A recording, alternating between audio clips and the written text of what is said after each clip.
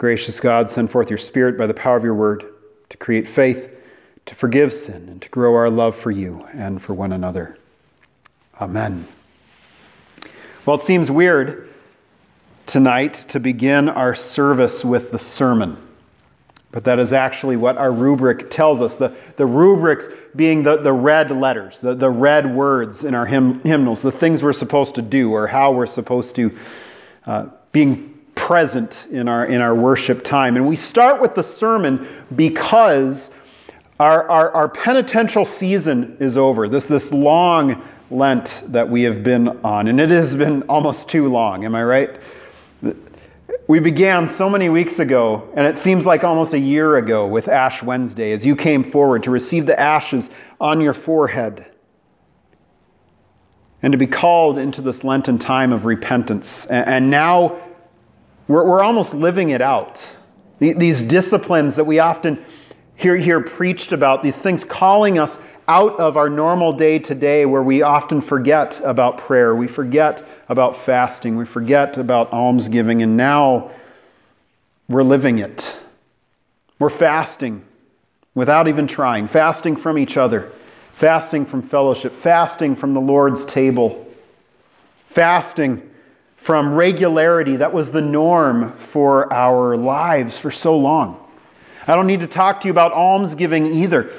Many of you are giving of yourselves regularly, not only giving to the ministry of the church, but also giving your benevolence to the various organizations that you care for, but also caring for each other. Sending cards and text messages and emails and phone calls and getting takeout food and checking on the homebound. And even with the third discipline of prayer for many of you has become your refuge, your foundation, your strength. We've been able to structure our weeks with days and times of regular prayer, almost like a monastic order, having hours set aside to come before the throne of God, to have our hearts bleed with the petitions that we want to give to Him, to take and to hold. But now Lent is over. Regardless of how you feel about it, it's over. This is Maundy Thursday. It stands as finished, Lent does. Just like your sins on the cross, just like that empty tomb of Christ 2,000 years ago, Lent is over. It's done. And even though we are still in lockdown, even though we are still in this shelter at home, and even though we are still going to follow the guidelines of our leadership, we need to know that the quarantine of our souls is completed. We now enter into the holiest of days of our year as the church, as Christians, beginning tonight with Maundy Thursday. Maundy Thursday has always felt like a hodgepodge for me because for instance, we'll hear the story of the Passover, the first Passover, Exodus chapter 12.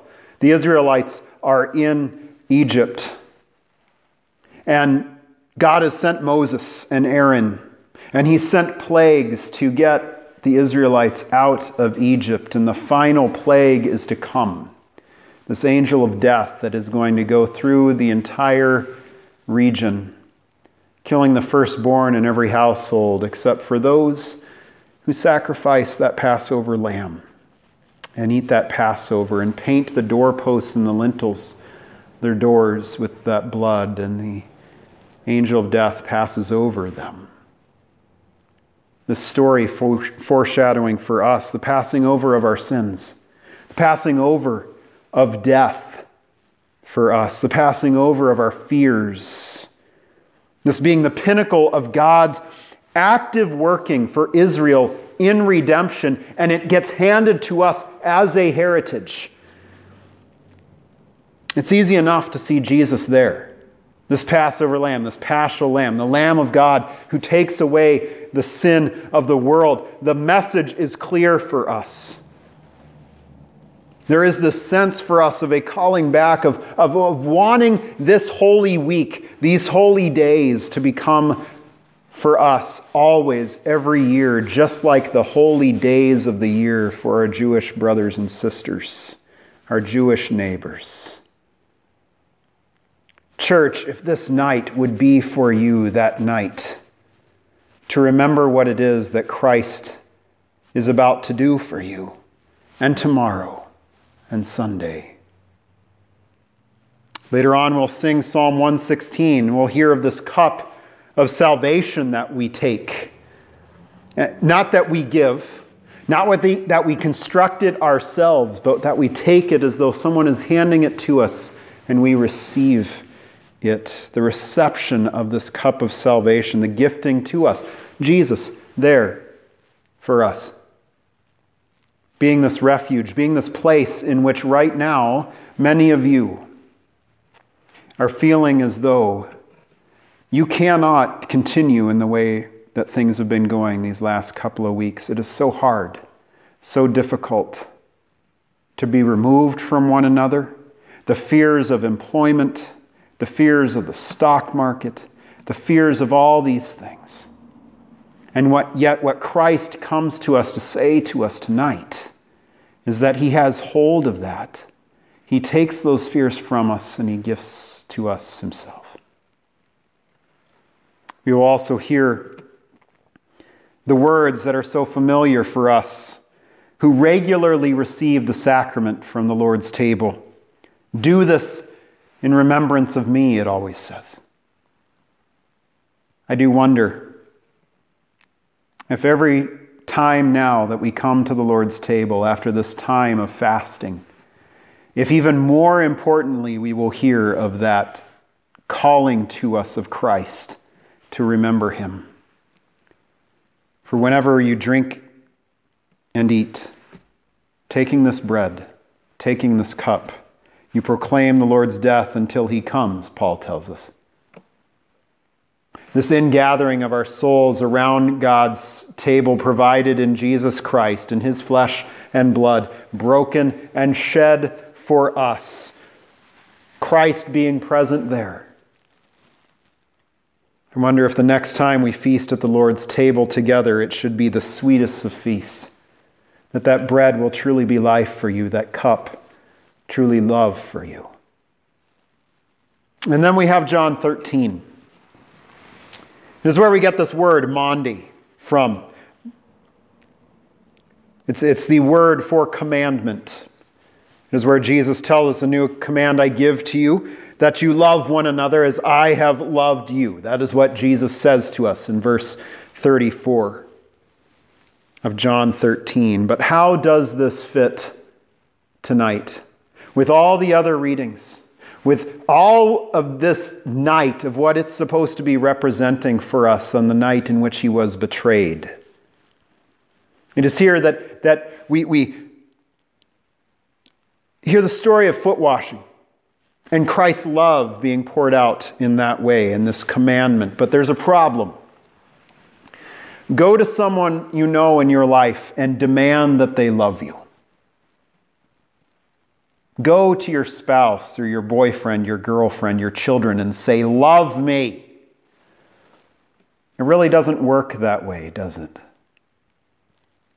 Or love them, as we often point fingers at one another saying, well, you're not doing a very good job of loving so-and-so. And it's a trouble for us because love can never be commanded and have it be love. But that word command can also mean something else. It can mean commission. It can mean orders. It can mean this is your job now. Not a command or a demand, but this is the description of you. And it becomes this work of Jesusing other people. That is our job. That is this commission. It's not a command to just go out and willy-nilly love whoever. Yes, that is true. But there's more to it than just that. It says that he loved his people in the world and he loved them to the end. That word that is used there often can also mean forever. It gives a sense of completeness. It gives a sense of things being done, that there's no more love that he could pour out for us than this love that he gives of himself to us. And everything of who he was in his hands, it says. That all powers, all dominion, all authority was given unto him. And what does he do? But he lays aside his outer clothing and he washes his disciples' feet. I don't know about you, but I don't know if I've ever been able to read this portion of the gospel and not be reminded just a few chapters later that he is to be stripped of his clothing and crucified. And here, as a precursor, he lays aside his clothing and he gets on his hands and knees and he washes the feet of his students. And this completeness of his love, this loving that Jesus does, it gets to Peter. And Peter, as Peter always does, says, "What are you doing, Jesus?" And Jesus has to tell him, "You don't know what I'm about to do and what I am doing, but you will know at some point. You will know. You don't know right now, but you will know." And Peter again, though, has to say, "Never. You're not going to wash my feet, Jesus. You're Jesus. You're the one I said was the Messiah. You're not supposed to be washing feet. You're supposed to be taking the throne." But then Jesus says the most troubling of all statements, "If I don't wash you, then you have no part with me," he says. And here you have Jesus doing the work that he is supposed to be doing, this Jesusing of people, this giving of himself in a particular way, a way of humility, a way of humbling, a way of casting aside all power, all of authority, and bending his knees to us. Well, I ask you, church, who was at that table? Who was it that he was loving and washing? Was it a bunch of holy men? No. It was a betrayer. One who sold the Savior of the world for 30 pieces of silver. It was a collection of cowards. A collection of cowards. 9 of them flee, and we hear nothing about them. We have a denier, one who quite literally says, "No, that man, I don't even know him. I don't even know his name. He's dead to me." And finally, we have a mute, the one whom Jesus loved, who, yes, he follows into the courtyard. Yes, he stands at the foot of the cross. But he says nothing to try and stop them from convicting his Jesus. And yet these are the ones that Jesus washes their feet. He comes to these who are the most notable of sinners, the ones who are called his disciples, and they betray him, deny him, forsake him. And he says, "You are clean. You've had a bath." Calling forth to you, O church, the day of your baptism, you were washed by Christ, given his mercy in that. And yet he says that ones who have washed, ones who have taken a bath, don't need to wash their head or their hands or their bodies, as he says to Peter, because Peter wants the full works. He wants the altar wash. And Jesus says, no, you only need to wash your feet because those get dirty every day. Speaking of the daily sins, the daily transgressions, the regular need for the Word and for Jesus. Christ being Lord and teacher, and he's a Lord who forgives, and he's a Lord who bends the knee, and his job, his work, is the washing away of sin. He doesn't lord it over others. He doesn't decide to say, well, that one's too bad of a sinner, or this one's too good of a person to ever have to ask them to confess their sins. Christ comes, and he does a particular work. And then what does he do? But he commissions those sitting at the table and us, saying, you are called as messengers, sinners who are sent out as heralds of this new work, this completed love of Christ to others, especially in the church. How often it is that we find so much strife in the church because we have sinners gathered together. and regularly needing to confess. How much sin begins and ends in the church. Christians biting Christians, and so many are surprised, but we shouldn't be. Because we know that we are collected with those betrayers, those forsakers, those deniers. And yet Christ still comes. The cross proves it. Your baptism proves it. It was there that Christ decided for you and took you as his own.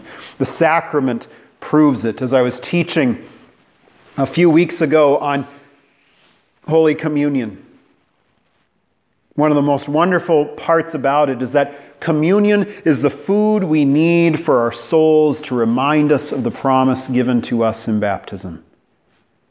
That we may never forget that, yes, our sins were forgiven then and they're forgiven now. Christ standing as the one who forgives. That every time we come to the sacrament, it is Jesus dipping low to wash our dirty feet of our regular day-to-day sins. And then also his word becoming a washing. Needing to hear the word, needing to hear the promise of the gospel again. The sacrament being this declaration, confession and absolution being fundamental, because the fundamental issue for all of us is walking around with dirty feet, thinking that our problem is somewhere else. The Jesusing of us, Jesus happening upon us being the most necessary thing. And so tonight, you're going to be called on to be messengers, because that is our commission. Our commission is to go and find other sinners and bring them to Christ that he might wash them too. And so tonight, after we have our time of confession and absolution in just a second, I would ask you to get a cup of water, put some water in it, and take part in the absolution ritual that we normally have. And you will hear more about that in a second. Also, tonight is the night in which we usually do foot washing. Last year we also did hand washing. Imagine how special it would be tonight. When that time comes, you'll have more instructions, but to actually wash each other's hands at a time in which we're being told to wash our hands, but doing it in a manner in which we might remember the washing of Christ upon us. And then finally, tonight is usually the time in which we would have First Communion, and we would gather for the remembrance of the institution of the Lord's Supper. Well, I would ask and I would hope that you would gather around a snack this evening together, to partake together in a meal in some sort of communal fashion. Do it through FaceTime or Zoom with family members, to eat something, do a virtual potluck. But to have that communion and say a prayer before you do it, giving thanks to Christ for gathering you around his table so often, and asking God to bring us together again soon, that we might partake of that sacrament together. Even though we don't have the meal tonight, we will be Jesused tonight, both you and your homes. But also, tonight we have the stripping of the altar. And we'll see in that the act of Christ working upon us, of stripping himself for you, bearing his all for you, being for you the loving one who loves you to the end, who loves you forever, who loves you completely by the laying down of himself for your sake. For your often inability to love as he has called you and I. To be again the one washing us by the water of his word and by the working of himself upon us. Thanks be to God. Amen.